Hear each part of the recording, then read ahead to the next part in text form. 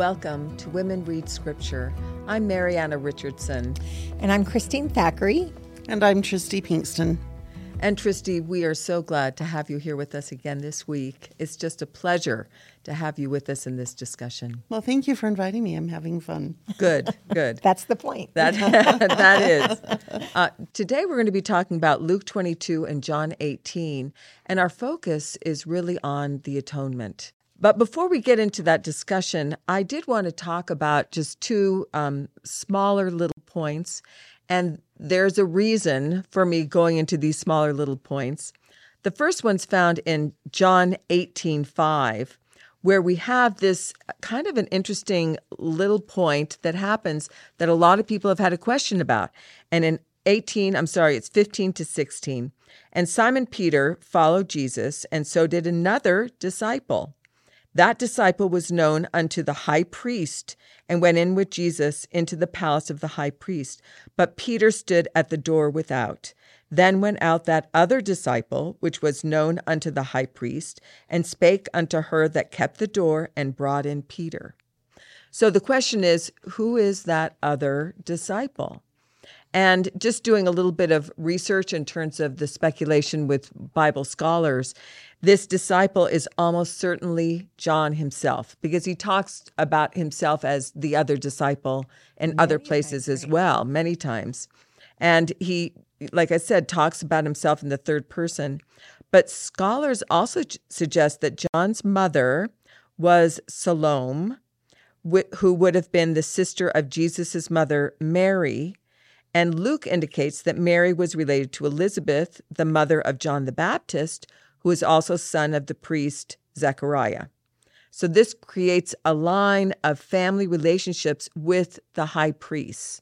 And so this would have been kind of, the reason why the high priests, the place where they lived, John would have been known in that home. And so for him to go in, the people would have gone, oh, yeah, no, it's John. We know John. He's part of the family. But Peter, who wasn't, John was the one that let Peter in. So that's just a little tidbit. The other little tidbit that I wanted to just mention is also found in John 13, 36 through 38. And this is a story about Peter that is very well known and talked a lot about, where it says, Simon Peter said unto him, Lord, whither goest thou? Jesus answered him, Whither I go, thou canst not follow me now, but thou shalt follow me afterwards. Peter said unto him, Lord, why cannot I follow thee now? I will lay down my life for thy sake. Jesus answered him, Wilt thou lay down thy life for my sake? Verily, verily, I say unto thee, the cock shall not crow till thou hast denied me thrice. Now, there was a very famous talk that President Kimball gave at a BYU devotional in 1971 called Peter, My Brother. And it's interesting. I still remember this talk, especially a couple of years later when I was at BYU. I can remember being taught that because of this talk, that President Kimball said that this statement from the Lord, when he says, the cock shall not crow till thou hast denied me thrice, that was more of a command. So, he's commanding Peter, saying, you must do this so that you won't die then. And so I kind of went along with that idea until I read this. This was in religious studies, where they did a kind of an analysis of this President Kimball talk. And they said, nowhere in this address does President Kimball directly suggest that the Savior himself commanded Peter to deny knowing him, although some seem to have deduced that from references to Jesus' directing Peter not to tell anyone that he was the Christ, and his prohibiting Peter from trying to keep him from being crucified. In fact, in the end, President Kimball simply maintains, I do not pretend to know what Peter's mental reactions were that night, nor what compelled him to say what he did that terrible night. Nevertheless, President Kimball makes it clear that we should be hesitant to judge the chief apostle and should instead focus on how much experiences that he had after the Savior's crucifixion and resurrection. So that's the point of this kind of long introduction, is that all too often when we're reading these scriptures, we get so involved in these tiny little things like, who was the disciple that brought in Peter? And all right, was that a command, or was that something that Peter was, that the Savior was prophesying that Peter would do? So my question for you is, why do we have a tendency to want to do the jots and tittles, these little tiny things that really take us away sometimes from the doctrine? Because today we're going to talk a lot about doctrine. We're talking about the atonement. So what are your thoughts?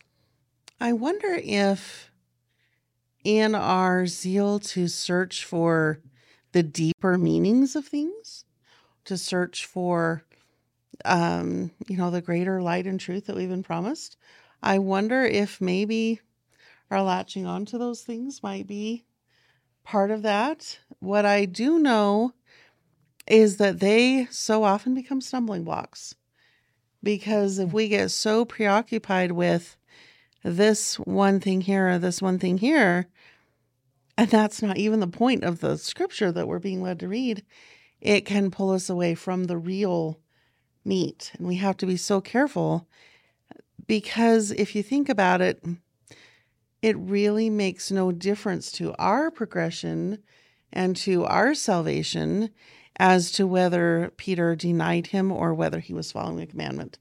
It's a passage of scripture. Really, that's between Peter and the Lord. Mm-hmm. And it doesn't and should not affect our progression. And so for us to spend our time trying to winnow that out, I think that's a misuse of our scripture study time. We should be looking for the things that we can apply to our lives and the things that we should be following, rather than trying to solve that mystery. But I too have heard it both ways. Mm-hmm. And it could go either way. And either way, the commandments are still the same. The church is still the same. Covenants are still the same. Nothing's affected by it. And so I'm perfectly content to let it be, and let's concentrate on our path and the things that the Savior has asked us to do personally. Now, I know, Christine, that you're going to be talking to us a little bit about this idea of conversion versus knowledge. How does that have to do a little bit with this, being so concerned about, was Peter commanded? Was it just something that he reacted to what was happening? What are your thoughts on that? Well, I actually have two things I do with the scriptures.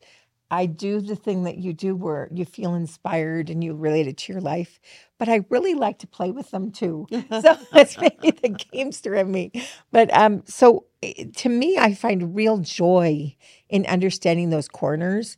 But you do have to know that that's just a knowledge game. Mm-hmm. It's not necessarily. Mm-hmm. And sometimes the pieces go together in ways that are unexpected, and then you see them connect, and then suddenly you see something It can be new a doctrinal, and deep, and that right. is doctrinal as you're playing that game. But you do need to know the difference of what you're doing. Mm-hmm. You're not doing the same thing as scriptures. So I think that there can be interest and fun in reading President Kimball's talk and then going back and reading the other one and looking at that comparison. But you need to know that you're not, in essence, strengthening your doctrinal foundation. You're just like playing with great minds, the same way that you would with philosophy, because there is a lot of philosophy in the scriptures, but there's also these eternal truths that we guide our lives with. Absolutely. So is it okay that I play with them? Because sometimes I like Yes. No, I think you said But you have to it know what's exactly playing. right. We have to understand the balance and focus on the doctrine. And like you were saying, the stumbling block is when we put so much, into this little jot and tittle, this little tiny thing that somebody says it differently and we get offended and no, that's not what happened. And right. when Or you hook your anchor testimony, there right. as opposed to Christ himself. Right. And you're right. I've seen that happen with people that were brilliant, and it just breaks your heart because they get that sidetrack. So at the end, every night when you say your prayer, you're like, I was just playing. I like to play sometimes. What that demonstrates to me is that you have a great love of the scriptures. I do. I And that adore you're them. curious to feast from them. Yes. Right. And so I think that's tremendous. I just think that, as you say, you just keep it in the perspective, Right. and to know that you're just having fun, and that you can separate the difference between the doctrine and the curiosity seeking. Right. It's like we Right. call searching on the internet going down the rabbit hole. Yeah. And we can go down the rabbit hole of the scriptures quite easily and end up somewhere we never expected, and that can be fun. But the conjectures that we draw from it, we need to be able to take. And then back at to the end, source. you need to Mhm. bring it back and say, okay, Yeah. balance this with what I know, Yeah. which actually has everything to do with the next thing. Can I go there? Yes, go Okay. for it. So it's so interesting because right before in Luke 22, he said, was it Luke 22 or the other one? I lied. Yeah, It's Luke 22. Uh-huh. Right before he talks about why am I not on that page? Where does he say? There it is. Okay. It's because I was looking at the end and it's not, it's in the middle. So when he says that he will deny him 3 times, right before that, he says, Simon, Simon, this is Luke 22, verse 31. And the Lord said, Simon, Simon, behold, Satan hath desired to have thee, that he may sift you as wheat. But I have prayed for thee, that thy faith fail not. And when thou art converted, strengthen thy brethren. And then he goes right into, and I tell thee, the cock shall not crow. And so this is that precursor. But I thought that Simon, Simon, Satan hath desired to have thee. And it's so, doesn't that like scare you to think Mariana, or Tristy, or Christine? Satan hath desired to have thee.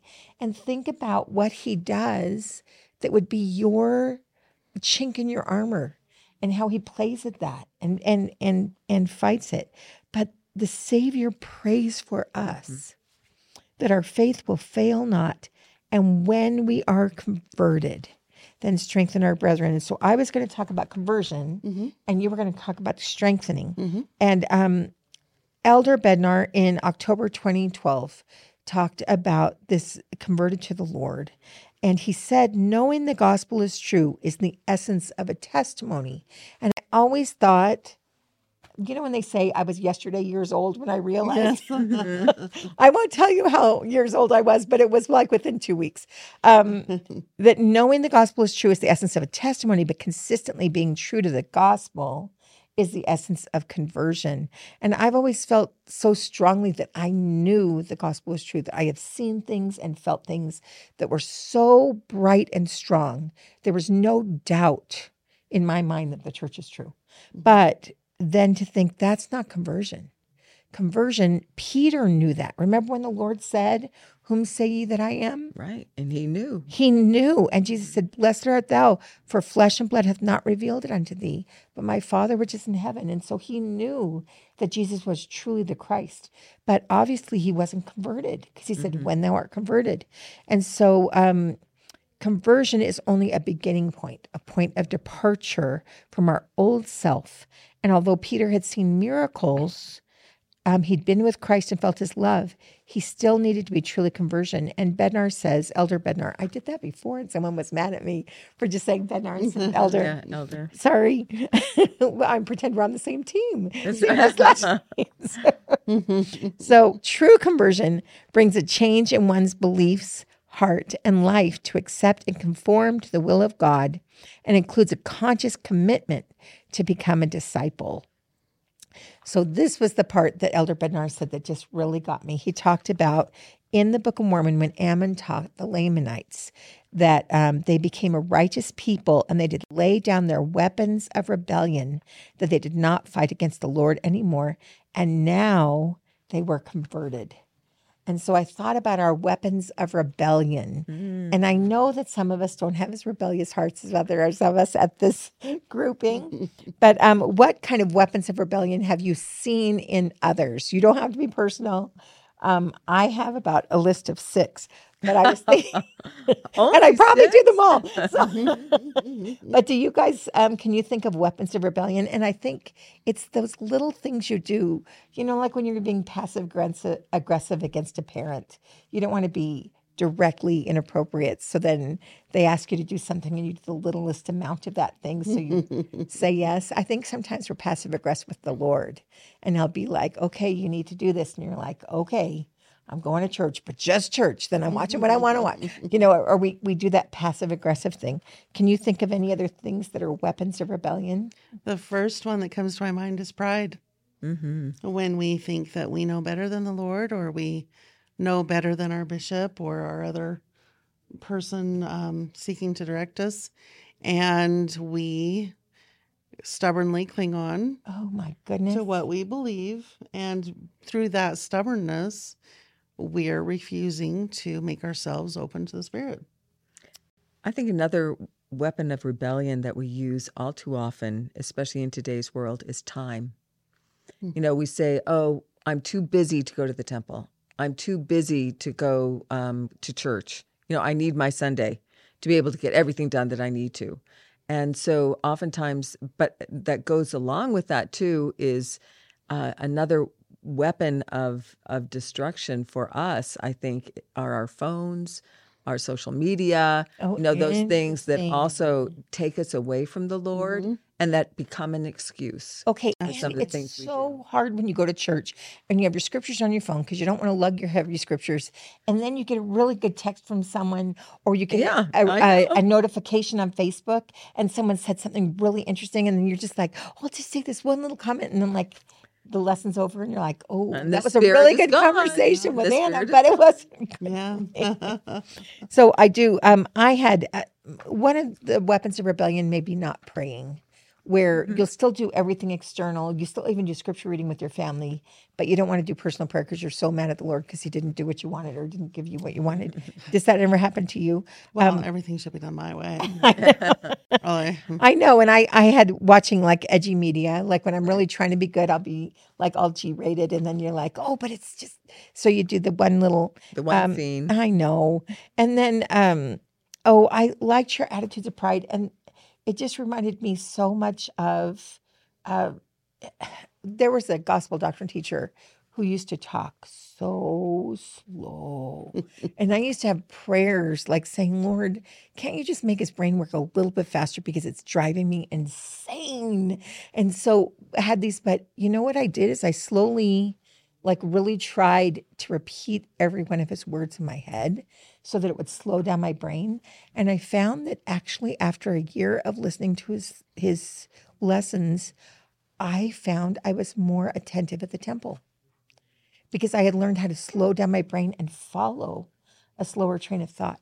And it took me a That's year, a blessing. but it took a long time for me to let go of that pride and think, if I pray hard enough, why can't you just have him released?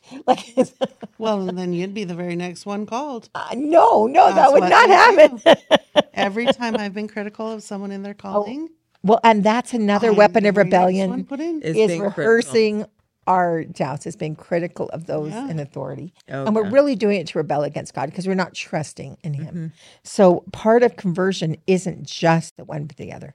So the last thing I loved about this was that Elder Bednar said that the extra oil we carry in the vessel are those things that we do that build our conversion. So every time we give our will to the Lord's, every time we, instead of spending our time the way we think it should be spent, we give it to the Lord, that's those drops of oil.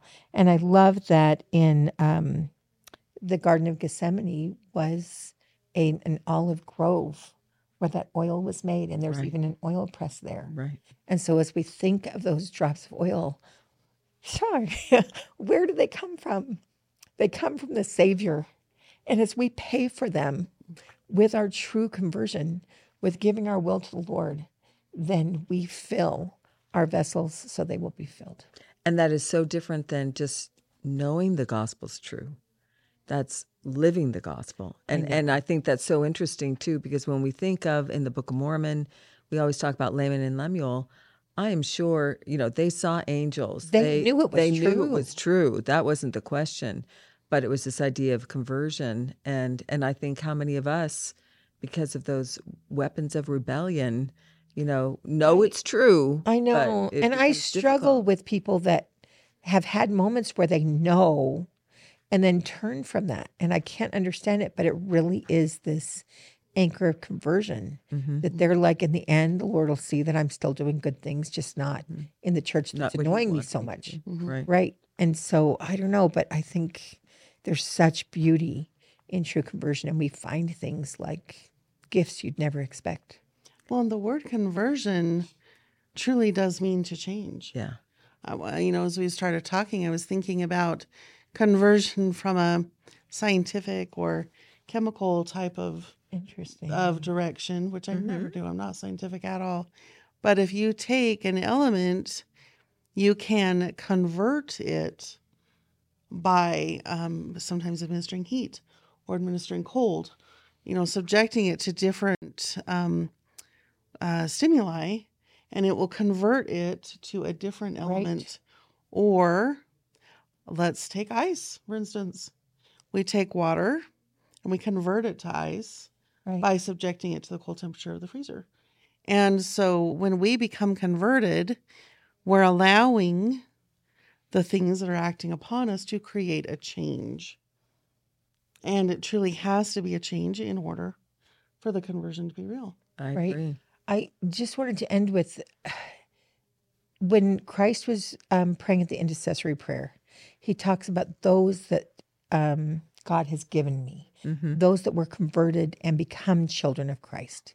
And he says that not one will fall away. That the only one that falls away was the one who was a fulfillment of prophecy, was Judas Iscariot. Right. But then he talks about us becoming those same children of Christ in the intercessory prayer.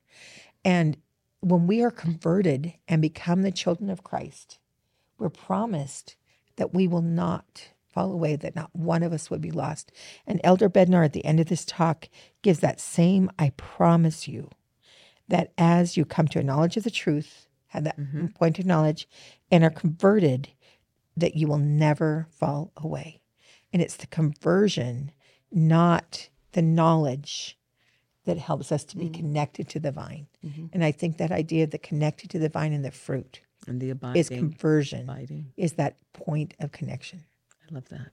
But just as we can become changed to become more holy, we can also be changed back the other way. So there's a decision that has to be made with our free agency once we are changed to stay changed and not to get swayed back the other way. Well, I know you were going to talk about how to strengthen that conversion. Absolutely. So what I loved is at the beginning of that verse that Christine read us, but I have prayed for thee. The Savior prayed for him. Isn't that a lovely thought? Because we know he prays for us too. And that just touches my heart on so many levels, that the Savior prays for me. So he goes on to talk with Peter about strengthening his brethren. And it is so much easier to stand firm in something when you're not by yourself. When you have a support system, either standing there next to you or knowing that they exist, even if they're not physically present, it is so much easier to be confident in what you're saying. And when we met last time, we discussed how the Holy Ghost is there to give us confidence to stand up for those things. And this time we're talking about strengthening each other as we stand up in those things. And part of what we're doing today, and part of what our readers and our listeners are participating in, is we are strengthening each other by sharing our thoughts and our beliefs. And the Savior wanted Peter to do very much the same for his brethren in talking about the points of the gospel and reminding each other what they had learned and rehearsing into each other what they had learned, and to express gratitude for the things and to seek after more light and knowledge. And by doing these things together, it would solidify in their minds the teachings. The more you read your scriptures, the more you go to church, the more you go to the temple, it becomes stronger and stronger. And the more that they would gather and talk about these things, the more they would remember and know the lessons that they had been taught. And then having that knowledge would give them the confidence to go into these situations, because we also talked at the end of our last get together, the persecution that these men were going to go through. And when you go through historically and you read, oh my goodness, killed this way and killed that way and chased by lions and all the other things, they had to have this foundation. They had to have the sure word to back them up, to put them in these situations. And so having that opportunity to share gave them strength. And that strength, then as their hearers saw them preach with strength, it made them realize this is a strong concept. If that person can stand up there and face the Pharisees, who are obviously not willing to listen, and to face their mockery and their eventual persecution and putting of them to death, there must be something to it. And so that strength would roll forward, and it would go from a few people sitting together to share the gospel together and become something that could be shared around. And so I was thinking about, how does this apply to us today? That's what I love to do with the scriptures, is I look at them like, okay, this happened to this person. How does it affect me today? What am I personally to learn from this? Well, what is fast and testimony meeting? Oh, definitely. If not strengthening your brother and your sisters. Yeah. We come together and we share our testimonies of the Savior, and other people who hear us become strengthened by hearing it. And we solidify it for ourselves as we speak it. Now, they talk about when the word is spoken aloud, it becomes stronger, and it kind of takes on a life of its own. It does the same thing for us. If I bear you my testimony verbally, it becomes stronger inside of me. And so it blesses both of us. And so that's what fast and testimony meeting does, is it gives us all that opportunity to share. And then we have the same opportunity when we go and do our ministering, and we sit with our sisters and we share our experiences. And we have daily opportunities to share our testimony and to witness. We're all mothers. How many of us have had long conversations with our children about the gospel? My children like having these conversations around midnight, 1 o'clock, 2 o'clock in the morning. And inconvenient. they'll come in just as I'm getting ready for bed, and they'll look at me with their earnest little faces and say, Mom, talk to me about God. And how do you send them to bed? You can't. So we have fantastic conversations in the middle of the night. But as we interact with friends and family, even on social media, we have the opportunity to share these feelings and these thoughts that we have. And this is also why we're encouraged to go to church. There are so many arguments out there that are made for, oh, I feel closer to the Lord when I go out into the woods and so forth. The woods are a beautiful place to commune with the Spirit, but we need the companionship of each other because we need to strengthen our brethren. I take strength from you. Hopefully you take some strength from me. And as we do that together, we bolster each other up. And I think especially women to women and men to men. And that's why another little Tristy opinion moment that is not doctrinal, but may or may not be fascinating, is I think that's why we have Relief Society and we have priesthood meetings, not because those men are talking about things they don't want us to do, the deep, dark priesthoody things. I think it's because women relate to each other differently and men relate to each other differently. I agree. And each of these things help us to strengthen each other. See, and I also think that it allows like a girls' night out and a boys' night out. Absolutely. And so there's that social connection too that makes me a little sad. And sometimes there are things that we need to talk about that those boys just need to don't need to hear. So my question for the two of you ladies is, what experiences have you had either with friends or, ministering sister or whatever, where they've shared something with you or you've shared something with them, and you've come away from that conversation feeling strengthened? Well, yesterday I was prepping, and as I was prepping, I was like, nothing is going to get in my way. And then Sarah came over because she was just feeling lonely and brought her children. And then the dog had to go to the vet suddenly because it had an issue.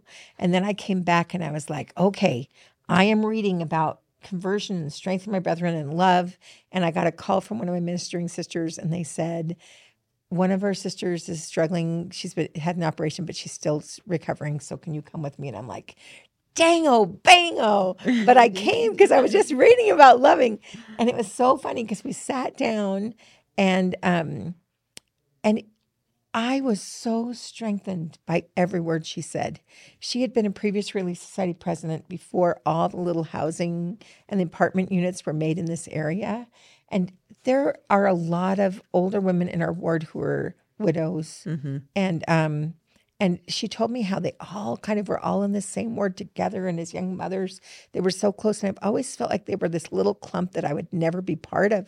And now I suddenly understand why I'm feeling that way. Right. And it was so cute because one of them was really nice to me on Sunday, and I was like, oh no, she's part of the group I'll never be part of. But then I was like, oh, I've got to mellow out about this because I can understand their feelings Mm-hmm. of the shift and change in their society. And it just, anyway, the whole thing just opened my mind and let me see where I live with clearer eyes and let me feel more a part of the culture that I didn't understand. Mm-hmm. And I was so strengthened because it was church culture, Right. which I'm not good at. And so it was good for me. And I was so blessed and strengthened by I know it doesn't sound Christ focused, but it really did help me in so many ways with what I've been struggling with in the place that I live. And it was a blessing.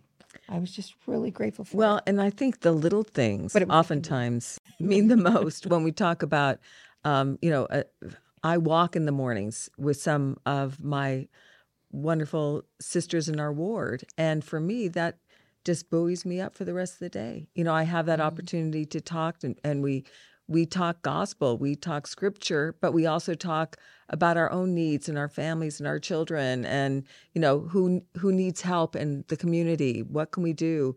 And those wonderful opportunities of talking together as women and disciples of Christ, I think, are so strengthening, just as you were talking about.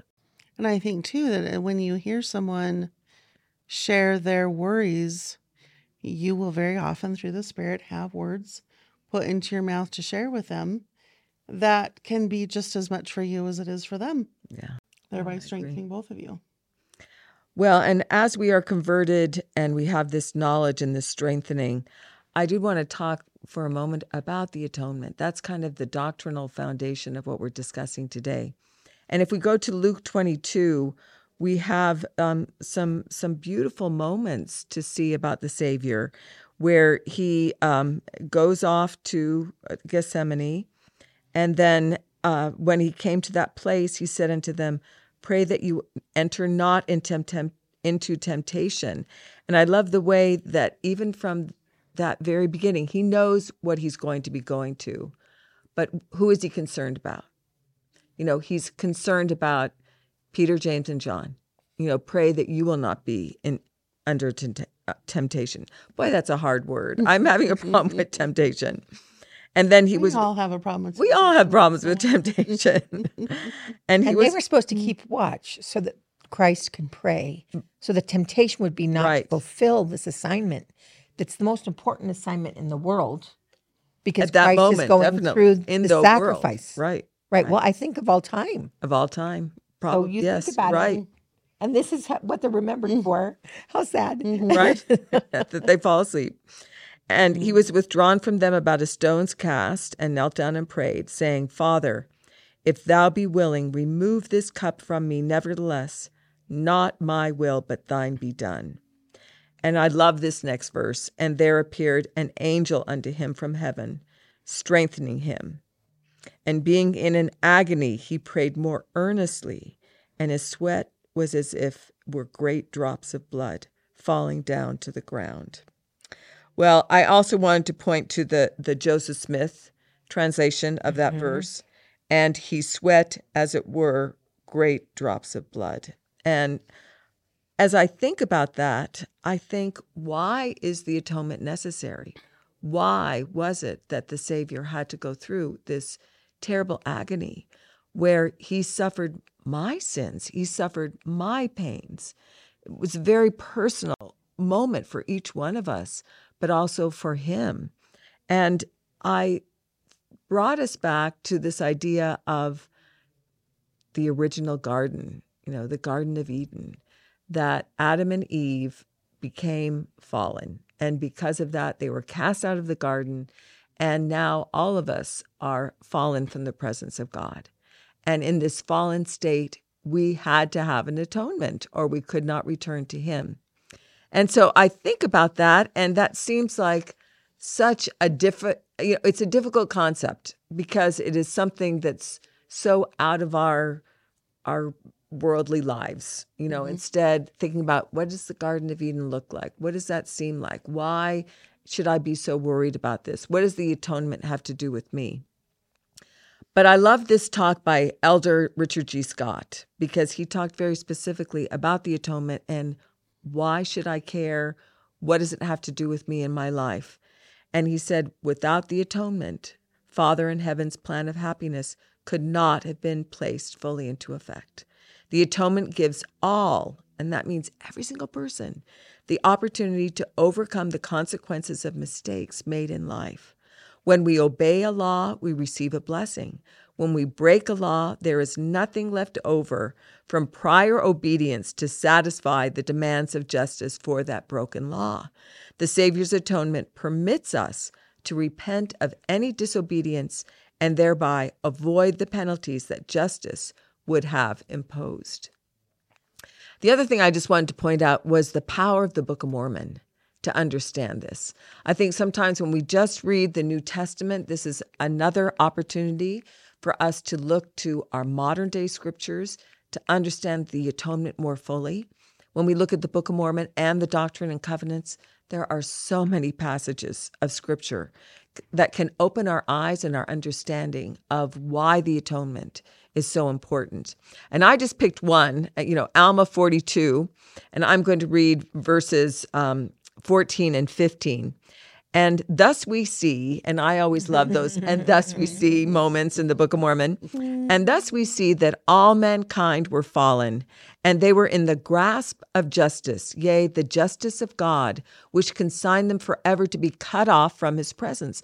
So without an atonement, we would be cut off from returning to our Heavenly Father.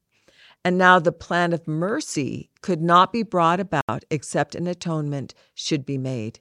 Therefore, God himself atoneth for the sins of the world to bring about the plan of mercy, to appease the demands of justice, that God might be a perfect, just God and a merciful God also. So I just wanted to ask both of you, how have you learned about the atonement? How have you gained that realization? Because it's atonement is a hard concept. It really is, to understand, what does this really have to do with me in my life, and why is it so important? Mercy and justice, grace, all of those are difficult concepts, I think, sometimes to think about. But I just wanted to know, how did you come to a testimony and understanding of atonement? If you don't mind my taking a little bit of a sideways tack, I gained my understanding of the atonement from C.S. Lewis, The Lion, the Witch, and the Wardrobe. Mm-hmm. When I read the scene at the stone altar. Mm. And I read it as a child and understood quite clearly the symbolism in it. But then when they came out with the movie and that big, beautiful lion. Sorry, now I'm going to get teary. We'll just be the teary sisters over here. That big, beautiful lion. And we have the White Witch, and she's cutting off his mane. Mm-hmm. And he lays down on that altar. And he subjects himself to what she's doing to him. Mm-hmm. And she's she's in her element. She thinks she's won. And even with his mane shorn, and even with those cords tying him to the table, he is absolutely majestic. And I cannot see that movie, or as you can see, think about that movie without thinking about our Savior and how even as he endured that pain, even as he endured that mockery, he was majestic in everything because of who he is and because of his belief in what he was doing. But I think back on that scene, and the White Witch is exulting and all these things, and there must be a price paid, and you have to make this up to me. And he says to her, do not quote the old magic to me. I was there when it was written. Mm-hmm. And that always strikes me, because the Savior has been involved in our Heavenly Father's plan from the beginning, and he understands it more perfectly than anyone ever could, aside from the Father himself. And with all that knowledge and all that understanding, he subjected himself to the law for us. And so I just have to sit and sob when I think about the majesty of him putting himself in the hands of men who would subject him to such cruel and demeaning acts. And he let them, because he loves us. And because he knew that what he was doing would allow us to come back to him. And so that movie, that book and that movie, if you're like me, if you're a visual learner, and if you learn best through story and through parables, C.S. Lewis was truly a man who understood Christianity once he woke up to it. He didn't for a long time. And then one day the light went off and he became so inspired with everything, but he laid it out in beautiful terms for everyone from children through adults to understand. But my appreciation for the atonement just went through the roof when I had the chance to see it presented that way. I am fascinated because my husband's watching The Chosen, and he has been so touched by that representation of Christ. And I think for me, I have not enjoyed that as much, just because I'm such a detail person, and I'm thinking, but for Greg, he loves that, and and it's the same as you with this Lion, the Witch, and the Wardrobe, but the C.S. Lewis. But it's interesting because for me, I do have to say that you get glimpses different ways. And I think that each one of us, the Lord speaks to us in our language. When we turn our heart to the atonement, we find it different ways. And it was interesting because as you were talking, I had forgotten and had not thought about this in a while. But as a girl, when we used to go to primary after school, and I remember coming in and there was a woman playing the organ, and I had never heard the song, and I opened the hymn book and I found not magically through the Lord, the song, and it was "There is a Green Hill Far Away." And I followed those words, and not many nights after that, and I don't know if I've shared this, and I'm just going to share it, but I was sleeping, and in a dream, I was standing on a flat, a rooftop, and everyone was sad, and I could feel the sadness. And there was a person beside me that said, "Look," and I could see the crosses on the hill. And I knew that Christ had done that for me. And it made it so real. And it's interesting. I think sometimes that we that some of us need that early because otherwise we never would have stayed stapled. But he knew our challenges and the different things in our lives. And I think that some people are given those moments and some people don't need them because they'll stay faithful or they're touched through those parables given in other forms. And we each, as we read the scriptures, the Spirit teaches us in the way that is our love language. Right. And I do think along with that, as you were describing your vision, sometimes our vision is through the scriptures. And I think very specifically about our, first Nephi, when he talks about his vision of the tree of life. And that whole vision, which is about the condescension of God, Right. and what is the tree of life, and how to make it there and grab of that white, glorious fruit, which is symbolized of the love of God. Right.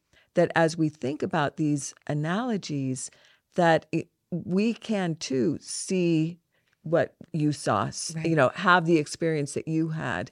We can each one of us be taught and have that testimony of the atonement very personally, because I think that's what we must have in order to partake of the atoning sacrifice. We have to have that personal connection, just like our wonderful Savior had that personal connection in terms of at this wonderful Garden of Gethsemane moment where he was taking upon himself very individually my sins.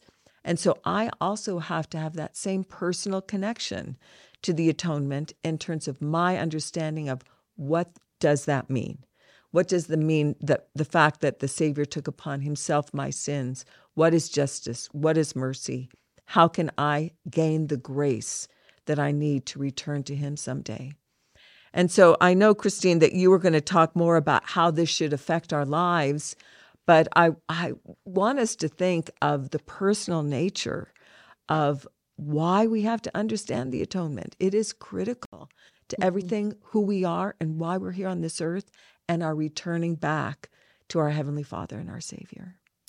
When I was teaching seminary, one of the things that we did the donut experience. Have you heard of that one? Where you bring a bunch of donuts, one for each person in the class, and then you ask one of the children if they will do 10 push-ups so that this person can have a donut. And it's like the marshmallow. Have you seen the marshmallow experiment? It's very similar. Oh, well, at first, the first I like person, donuts better. Oh, I like takes donuts the better than marshmallow, and the person does 10 push-ups, and then and the little boy I had, his name was Quentin Openlander, and he said, "I'm doing 20," and we had a class of 25. So how many is that? That's like 500 push-ups or something, and he was just sure he could do it. So he starts doing his 20 push-ups per donut, and the first person takes their donut. And the next person is on a diet, doesn't want his donut, but he does the push-ups anyway. And at first you're thinking, okay, they're getting it. And they're like, he doesn't have to. And it's like, no, he's willing to do this sacrifice so that you can have this, whether you use it or not. And then you go to the next person in class. Well, this little boy is turning red and he's sweating. And he has to go to school afterwards. And you're like, honey, you only have to do 10, I promise. And he keeps on going and going. And in the end, I just felt so badly that I had even asked him. But that is what the Savior did for us, whether we take. And I remember that day just feeling that same feeling of the Lord was willing.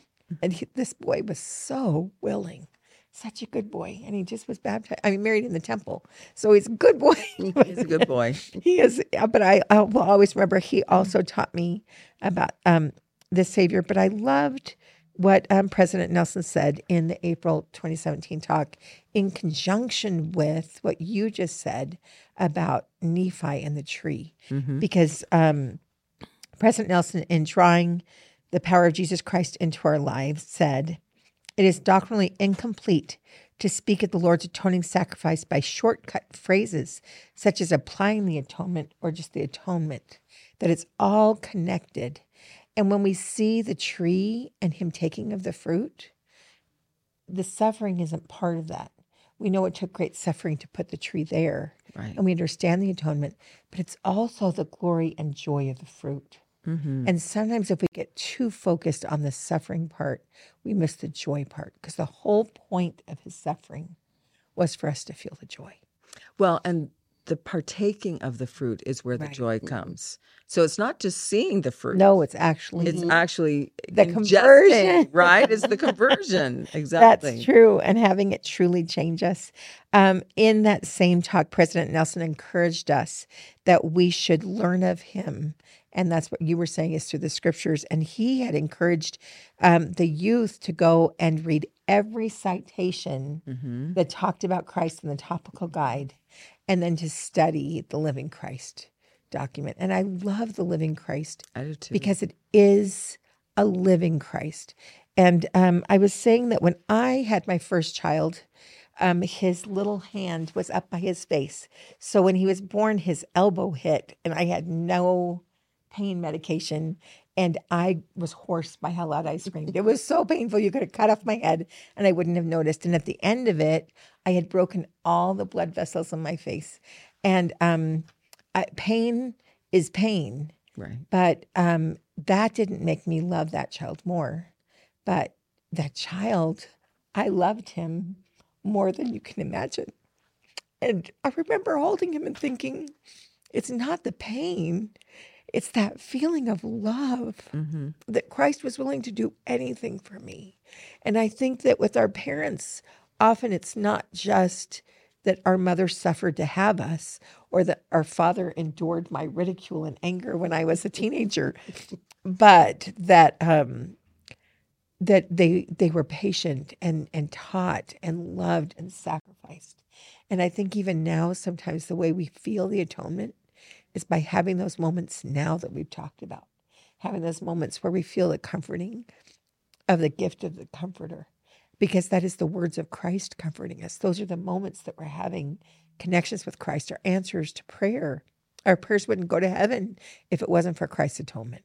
And so as we get answers that are miraculous, my 28-year-old son is dating miraculous. I'm so happy. But those moments, we just feel such joy.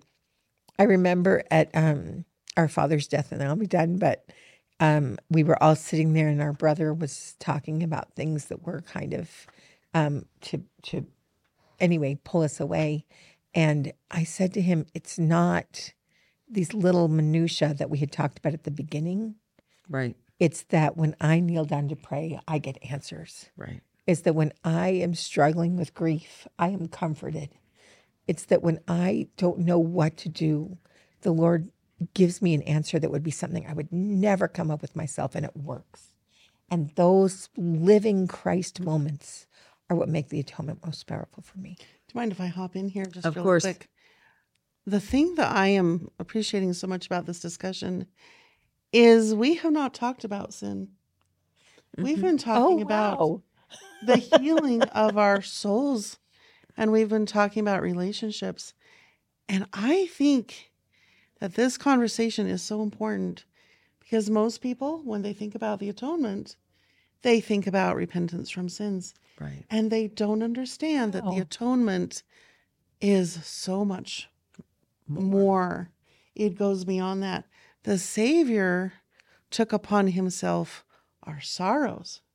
He took upon himself our griefs. And our infirmities. Our infirmities. He took Physical. upon us our multiple sclerosis. He took upon that mean thing that our neighbor said. He took upon us, the worst that we went through. Everything we go through, the atonement covers, because it covers our total human experience. Right. And we can take him anything.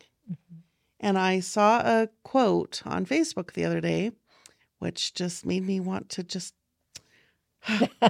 argue on Facebook, but we know that's not a good idea. Talking about how God only cares about us worshiping him. He doesn't care about anything else. I thought, oh, that's just not right. Yeah. The things that matter to us matter to him because he loves us. And if we're sorrowing for anything, big or small, he's sorrowing too. And he invites us and he begs us and he pleads with us to bring him those sorrows.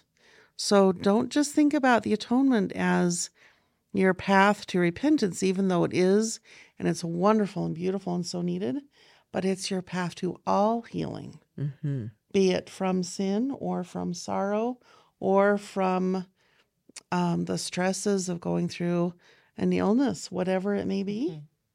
It covers all of it. And I love Beautiful. that we're focusing on the relationship aspect of it, because that's what all comes back down to. Wow. I love that too. As we come to the end, I do want to turn back to this idea of truth. And we're going to go to John 18. And I'm looking at 28, 29, 31. We're going to see what happens at the end of, after this wonderful atonement experience. We see the exact opposite of what we were talking about, in that we have Caiaphas and the hall of judgment. This is all happening. He's brought before the people. And we started with this idea of truth. And I want to end with the idea of truth. And as you were talking about how knowledge and conversion are completely different, we're going to see how Pilate really does know who the Savior is. You know, we're going to see how he knows who he is. And yet that does not mean he's going to stop what's going to happen. He says here in 28, then led they Jesus from Caiaphas unto the hall of judgment, and it was early. And they themselves went not into the judgment hall. And this is the one that is so ironic, lest they should be defiled, but that they might eat the Passover. And of course, the Passover is a symbol of the Savior. Right. And they won't go into the judgment hall because they don't want to be defiled. And yet they're trying to get the Savior They're doing killed. the worst of defilement. Pilate then went out into them and said, what accusation bring ye against the man? And then they said to Pilate, take ye him and judge him according to your law. The Jews therefore said unto Pilate, it is not lawful for us to put any man to death. So at this point, you know, Pilate was like, okay, fine. You know, he's a malefactor. You take care of it. But they're trying to say, no, we want you to put him to death, which is something completely different than what Pilate was thinking about. And then if we turn, he turns to the Savior and he takes the Savior and he starts talking to him and he says, art thou the King of the Jews? And Jesus answered, my kingdom is not of this world. I'm skipping around, so I'm not reading as much, but reading verse 37. Pilate therefore said unto him, art thou a king then? Jesus answered, thou sayest that I am a king. To this end was I born, and for this cause came I into the world, that I should bear witness unto the truth. Everyone that is of the truth heareth my voice. And then Pilate says, what is truth? And for me, the significance of that goes to the next chapter 19 in John, verses 19, 20, and 21, where the Savior now is put up on the cross, and realize Pilate did not want to crucify the Savior. He washes his hands and says, well, you know, fine, this is totally on you, not on me. And gives them another option, too. And gives them another option, because he, by law, is kind of, his hands are kind of tied, Right, you know, right. so He has to pee. he has to do it. And so, but then Pilate wrote a title and put it on the cross. And the writing was, Jesus of Nazareth, the King of the Jews. This title then read, many of the Jews, for the place where Jesus was crucified was nigh to the city, meaning was right in a place where people were going back and forth all the time. And it was written in Hebrew, Greek, and Latin. So anybody could read it. Didn't matter what language. Those are the three main languages of that whole area. Then said the chief priests of the Jews to Pilate, write not the King of the Jews, but that Pilate said, I am, but that he said, I am King of the Jews. And Pilate answered, what I have written, I have written. Oh. And so I just wanted to talk, just as we conclude, about truth. And absolute truth is defined as things that are the same yesterday, today, and forever. They're never changing. And that's found in Doctrine and Covenants 93:24. And as I was thinking about that, I thought of our own wonderful prophet, President Nelson. He said, some things are simply true. The arbiter of truth is God, not your favorite social media news feed, not Google, and certainly not those who are disaffected from the church. And then he says, many now claim that truth is relative and that there is no such thing as divine law or divine plan. Such a claim is simply not true. There is a difference between right and wrong. Truth is based upon the laws God has established for the dependability, protection, and nurturing of his children. Eternal laws operate in and affect each of our lives, whether we believe them or not. So as we conclude, I want to ask you, how have you seen this idea of absolute truth versus relative truth, something that we deal with a lot in our life today, and what are your thoughts on that? We hear a lot today about people saying, I'm going to go find my truth, or things along that line. And relative truth, for me, this is me going off on my own. You know that I do this. It allows for a lot of excuse making. Whereas the absolute truth is a compass that is never failing, whether we like where it's pointing or not. And for me, Christine and I were talking about this earlier, sometimes that's how I know that I'm being inspired, is if I'm hearing something I don't really want to hear. And I have to subject my will to understand that I'm the one in the wrong. When I am justifying myself, when I'm making excuses for myself, it's very easy to fall into that trap of relative truth, of compromise, and cutting myself more slack than I should. And I'm gonna, let's say, keeping the Sabbath day holy. Let's use that as an example. I might excuse, this behavior because I'm tired and I need to rest. So I'm going to pop in this movie, or, just whatever. We lie to ourselves when we don't ascribe to a true compass, because we are not proper compasses of ourselves. If we were, we wouldn't need a savior. Yeah. That's true. We wouldn't have needed this whole earth life experience. If we were totally, honestly, left to my own devices, this would be a bad deal. Yeah. Okay, this is not to be fully trusted right here. I need that sure compass. Oh, I love you. And that is what the Savior is, and that is what our Heavenly Father gave to us. Absolute truth. Absolute truth. And if we follow that, we will not go astray. That's true. It's when we seek to justify ourselves that we wander off and get lost. Well, I just wanted to end with President Kimball's words, where he talked about absolute truth. And he said, absolute truth cannot be altered by the opinions of men. If men are really humble, they will realize that they discover but not create truth. Nice. And so as we end today, I think that we have talked a lot of doctrinal truths, especially about the atonement. And I hope and pray that all of us can have that personal understanding of the truth of the atonement in our lives. So thank you for this wonderful discussion. Thank you.